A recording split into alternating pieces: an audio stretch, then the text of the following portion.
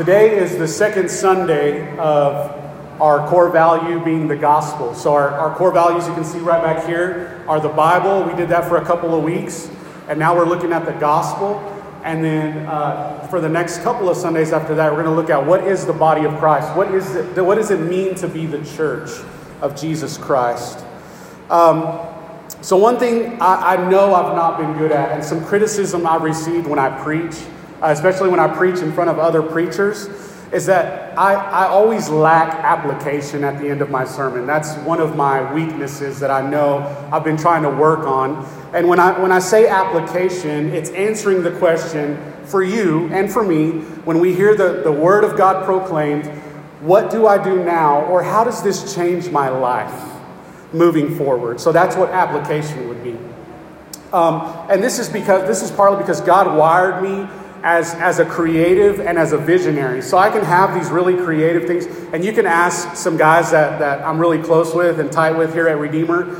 We came into this building and I was like having all these we can do this here, we can do this here. And they're like, okay, how are we going to make it happen? I'm like, I don't know. That's why I have y'all here, So that's kind of how my brain works. And it can be frustrating to people.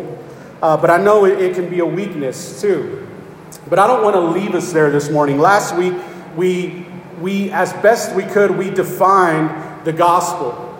And it was this 30,000 foot view, and it can sometimes seem ambiguous. It can seem kind of nebulous, like this idea that's just kind of out about what the gospel is. But today I want to answer the question, how does the gospel change my life even in the day to day? If I'm a Christian, how does the gospel change my life in the day to day? And this is also going to help look at why Redeemer longs to be, or has this desire to be, our church longs to be a gospel-centered church. You might have never heard that before in your life, and that's okay. And that can be kind of a catchword today. In churches, it can be like, oh yeah, we're gospel-centered. And you want to say, well, show me what you mean by when you say you're gospel-centered. So we want to do our best in that. And the truth about our culture is that we're always looking for the next best thing. Think about when you scroll through social media and an ad pops up, and that ad is designed to make you desire that thing that has popped up because it makes your life a lot easier. You can be skinny, you can be this person, you can look this way, you can have these things. That's the way ads on social media are designed to get your attention, and there's algorithms that are placed inside of social media so that you can click on that ad and you can see how easy it is to order that thing off of Amazon. Is it not that easy? Have any of us fallen prey to that you just click on it and it sends you directly to the link on Amazon? Okay, it's been true for me too, because I know that it'll make my life a lot easier. But here's a point of honesty for you. Is this just another gospel that our hearts and our minds want to believe? Is it another gospel that we want to believe? That if I just get this thing, if I just have this thing, if I just buy this thing, that it'll make my life a lot easier. So last week when I defined the gospel, I left something out, and it was almost intentional, as I thought and prayed through how to best define what the gospel is. And if you're a visitor with us this morning, you're like, oh, it'll make you nervous, okay? I'm gonna give this to you now. It's gonna make you a little nervous. I left out heaven and I left out hell. So many Christians today are enamored by the fact that Jesus came to save them from hell and give them their best life now. And it doesn't change one iota of how they live their lives. So is heaven a reality for those who die and put their trust in Christ alone for their salvation? Yes. Is hell a reality for those who die in their sins and they have not put their trust in Christ alone for their salvation? Yes, it is. And I could spend a lot of time this morning on the realities and the complexities of heaven and hell. And as we make our way through the Bible, as we preach through the Bible, we will have to tackle and navigate these difficult topics such as these, heaven and hell, in greater detail. And Jesus, I want you to know this, Jesus in the New Testament spends more time talking about hell than he does heaven, than anyone in the New Testament. He spends a lot of time talking about what hell is and what people will experience in hell. So let me say this really quickly. What makes heaven heaven? Now, I want to be as sensitive as possible. I believe my dad is in the presence of Almighty God at this moment. Do I long to see my dad? Yes. But even more than longing to see my dad, I long to see the face of my Creator. That's who my dad longed to see too. So what makes heaven heaven? What makes heaven heaven is that God is there. That should blow us away. The fact that God is in heaven, and that if you are in Christ and you die, and you die in Christ, you will experience Him in His fullness. So what makes hell hell? Hell is the fact not that God is not there, but in the very same way His presence is in heaven, His presence will not be in hell. I want to answer that. I want you to know this. Hell is eternal, conscious anguish, suffering, and punishment by the wrath of God forever. Not by demons and the devil or anything you've seen on TV, but it's Almighty God pouring out His wrath on that person for eternity. And you're like, okay, it's Mother's Day, Ricky. Can we ease up a little bit on this? But because I love you, I have to tell you the truth. And here's why. Because I have to stand before God one day, and because I committed myself to teaching and preaching the Word of God, I will be held in double account. And if I leave things out of what I preach to make them easy believism or it's easy to hear, I could be damnable in that moment. I could stand before God and it could be true about me in Matthew chapter 7, where Jesus says, people will come to me and say, Lord, Lord, did you not see what I did? Did you not see that I did all these good things? And He's going to be like, don't know who you are.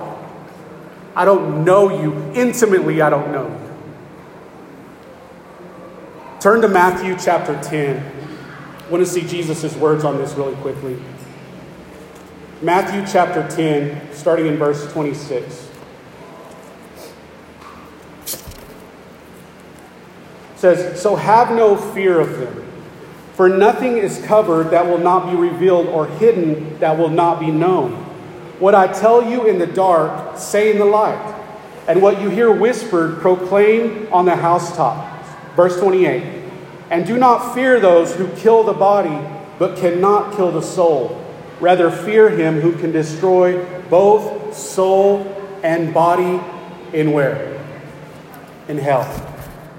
Those are tension-filled words from the Lord Jesus Christ Himself saying, hey, don't fear man. Fear the one who can kill your body and kill your soul. So, it is a terrifying thing to fall, if you are not in Christ, to fall into the hands of a living God.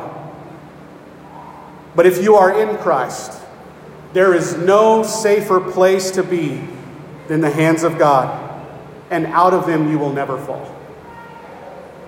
It's a terrifying thing to fall into the hands of a living God, but it is the safest place to be if you are in Christ, because He will never let you go. So I need to say a couple of things before we just completely move on from that and we move to our gospel implications. How does the gospel change my life? So I grew up in a pastor's home. And growing up in a pastor's home, guess what we do every summer? We go to church camp, okay? We go to youth camp. So we go to youth camp, and Monday night is great. The worship team is great. And the evangelist gets up there, and he's got this really good message. And it's like, man, this makes me feel really good. And then Tuesday, it's kind of the same thing. And then Wednesday, you've got a girlfriend by then. And, it's just, there's a lot of fun to church camp, okay? And then Thursday night is when they really lay it on thick. I mean, the band, they come out and they sing the saddest song that they have. And then the evangelist gets up there and he's like, you can't die without Jesus Christ. And it's just this message, and he just lays it on thick.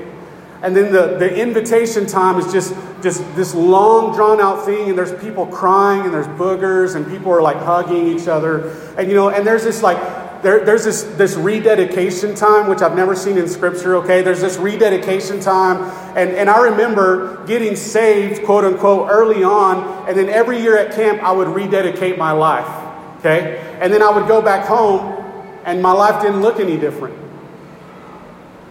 And this was a lot of times what the evangelist would preach on hell so much that it scared kids that they would come and they would, quote unquote, repent of their sin, and they would be converted. And I can't judge whether that conversion was true or not, but I had friends who would be converted every year, and they would be baptized every year, and their life didn't look any different every year.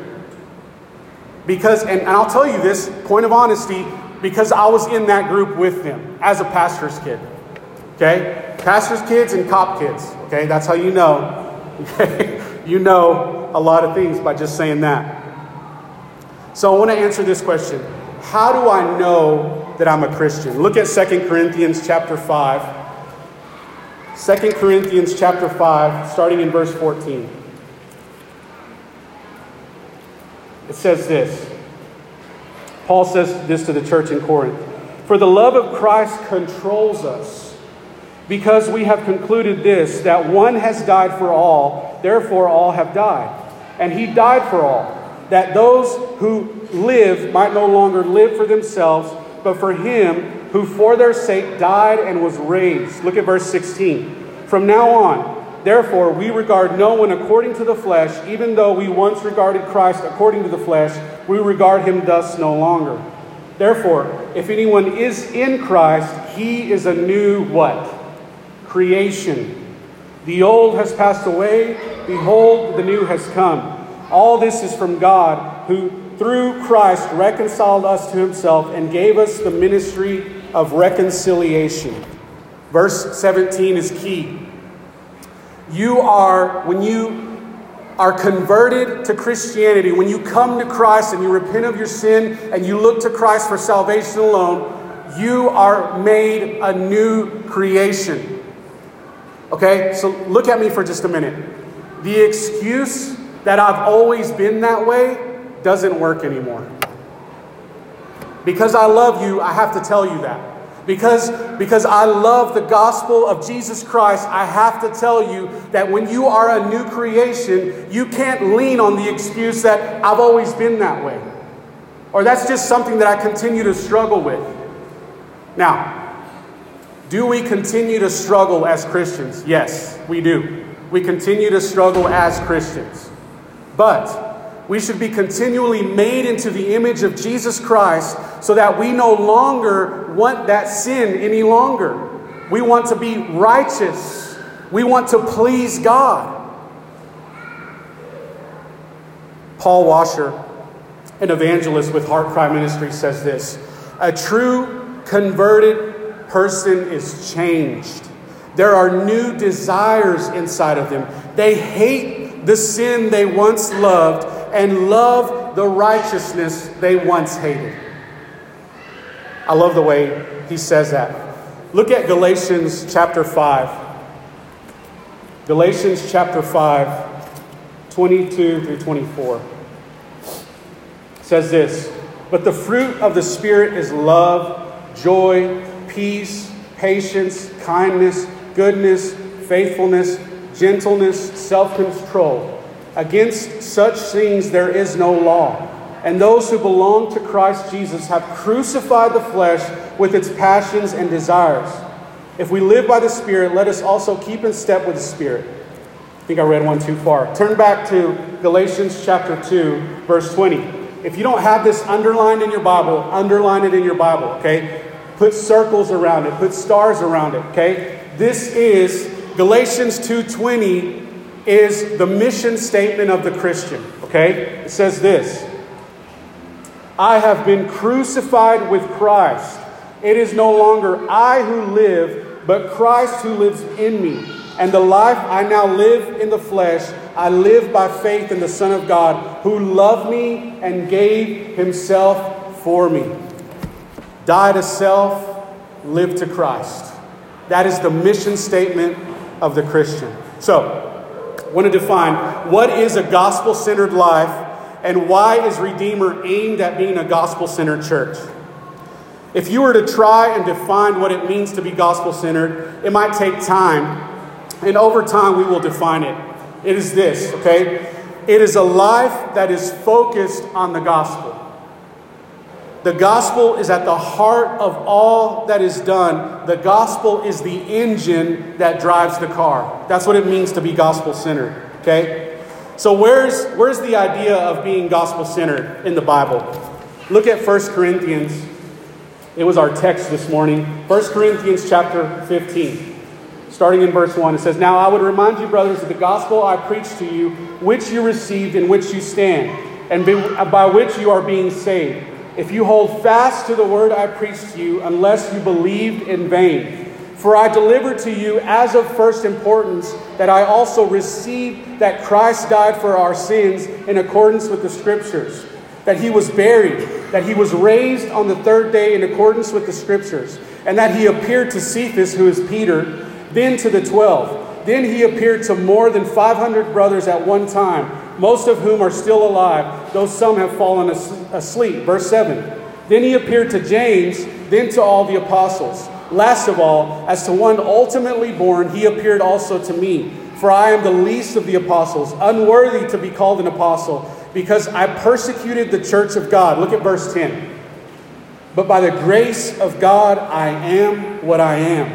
And his grace toward me was not in vain. On the contrary, I worked harder than any of them, though it was not I, but the grace of God that is with me. Whether then it was I or they, so we preach, and so you believe."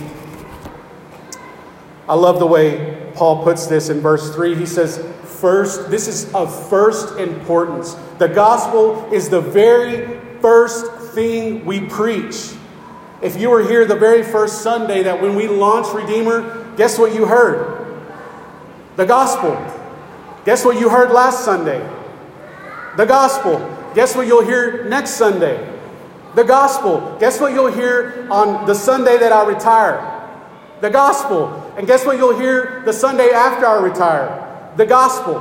Because the gospel is what has to drive all that we do. Even in the New Testament letters that were not written by Paul, the more you read and the more you study them, they have the gospel at the very heart of what they are about. So I want to show you a couple of pictures. Do we still have those? Are those working? Okay. You might have seen this picture, and this might be what you think the gospel is. Now, I want to say this. This picture, all of it is very true, okay? So when you're trying to explain the gospel to someone, you say, okay, here we are, mankind's over here, and then Jesus, on his death on the cross, gaps this chasm in between us and God because of our sin, okay? So this is all a very good thing. It's very true, okay? But the gospel is not just the doorway into the Christian faith, but it's the path to walk. Okay? It is not just the means of our salvation, but the means of our transformation. The gospel does not just deliver us from sin's penalty, but it releases us from sin's power. It does not just make us right with God, but also helps us to delight in God. The gospel changes everything. Okay? Now let's look at this second picture. Can you throw that up there, buddy? Okay. All right, this picture, I believe, is more helpful to think about the gospel, okay? So we're living life, and then we lost the picture. Can we get that back? Okay. So then you are converted, and these two arrows that are here, okay, is the way that we're growing, okay? The way that we're growing. We're growing in awareness of God's holiness and in awareness of my sinfulness. And as we grow in both of those things, the cross looms larger. The gospel looms larger. The gospel is more and more important in my life because I'm aware that I cannot approach God on my own righteousness, and that I need a Savior to save me from my sin. And that happened at conversion. And the more and more I grow in that awareness, the cross looms larger and larger and larger in my life. And that's when we begin to see what it means to be gospel-centered. Was that picture helpful for you?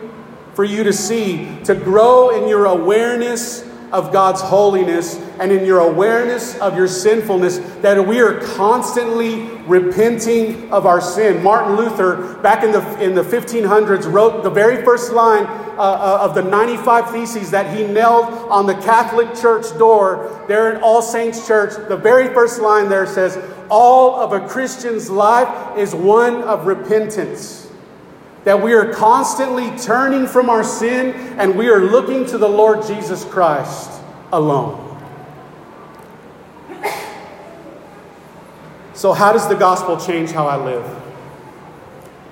Is a growing awareness of my sinfulness and my growing awareness of God's holiness. This does not plunge me into despair, but into the arms of an awaiting Savior. It is clear throughout the whole of the Bible's narrative that the only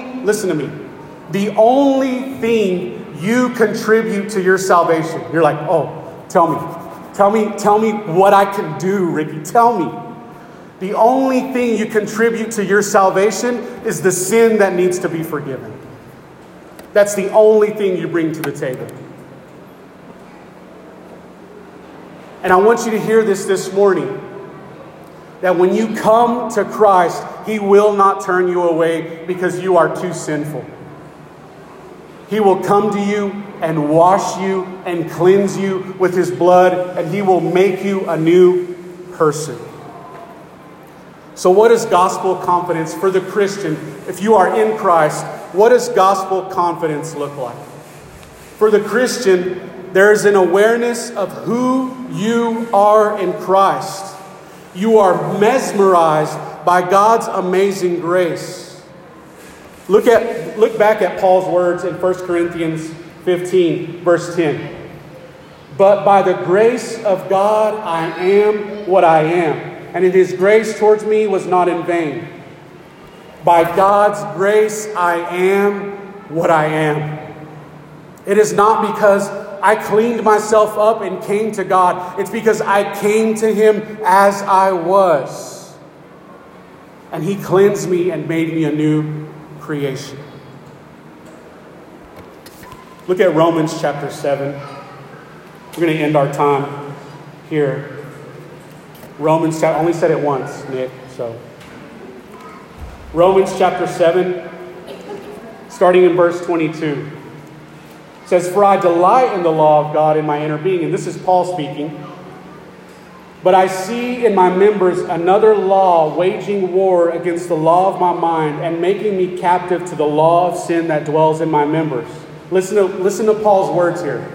"Wretched man that I am, who will deliver me from this body of death? Thanks be to God through Jesus Christ our Lord. So then I myself serve the law of God with my mind, but with my flesh I serve the law of sin." Romans 8:1. "There is therefore now no condemnation for those who are in Christ Jesus." For the Christian, we should throw ourselves wholly on this verse. That when we are saved by Him, that when He looks at me, He doesn't see my sinfulness. He sees the righteousness of His Son. And when we are united to Christ, there is no ununiting from Him.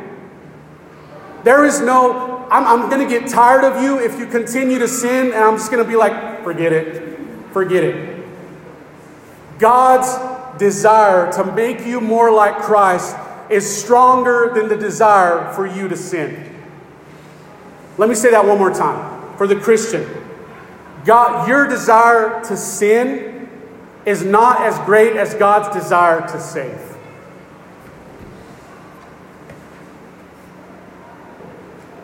In 1971, John Lennon, the former band member of the global phenomenon known as the Beatles, wrote and recorded a song he named Imagine. You know the song, Imagine? In this song, John Lennon writes of a utopian society where there's no religion, there's no war, there's no hunger, among many other things. John Lennon longed for harmony among humanity and for there to always be unity and especially peace. Now, was this wrong of John Lennon to desire? Absolutely not. But because we live in a world plagued by sin, death, and destruction, until Christ returns, I want to pose this to the late Mr. Lennon and to you as well. Imagine a church who is humble in prayer and bold in its proclamation of the good news. Why? Because she believes the gospel.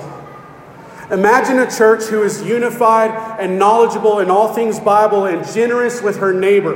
Why? Because she believes the gospel. Imagine a church who does not shrink back, sit back, lay down or die in the face of cultural pressures. Why? Because she believes the gospel. Imagine a church who is confident in Christ the King, who purchased her and does not bend its ears to the whisper of the enemy. Why? Because she believes the gospel. Because she believes the gospel. Imagine a church who is anchored in truth, even when she's the only one standing against the powers and principalities of this modern age. Why? Because she believes the gospel. Imagine a church triumphant, strong, and kind in the face of adversity. Why? Because she believes the gospel. Imagine a church on its knees, fighting with no fear, sword in one hand and trowel in the other, knowing that her foe has been vanquished. Why? Because she believes the gospel. Imagine with me a church amazed by the grace of God, changed by the word of God, and ready to stand in the presence of God. Why? Because she believes the gospel. I want to invite you into this. If you are in Christ, I want to invite you into this. There is a very real war to fight, and we are in the middle of it. Imagine with me a church fighting on its knees in prayer, tears streaming down their faces for this city. Imagine with me a church who truly believes that the gospel is at the very heart of all that we do. Because we believe the Bible and because we love each other. I'm making this invitation open to you if you are in Christ. I'm inviting you into this. And if you are not in Christ this morning, I'm inviting you in. The invitation is open to you today. That Christ stands with his arms wide open to welcome you home. I'm pleading with you to turn from your sin and look to the Lord Jesus Christ to save you. We will all stand before God one day, and we will have to give an answer. And if your answer is not Christ alone, then your answer will not be sufficient. Let's pray.